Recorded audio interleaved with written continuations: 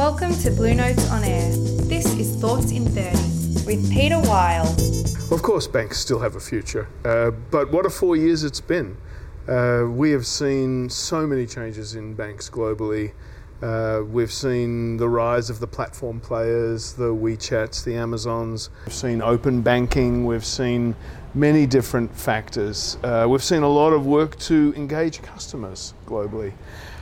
My sense is that banks face a fork in the road, and that fork is either they will go towards the customer or they'll move away from the customer. Probably most banks will do both. They will become more and more efficient at doing those transactions, and they will move towards the customer and be a broader set of solutions for that customer for their life events. And so therefore, I think it's one of the most exciting times for banks going forward.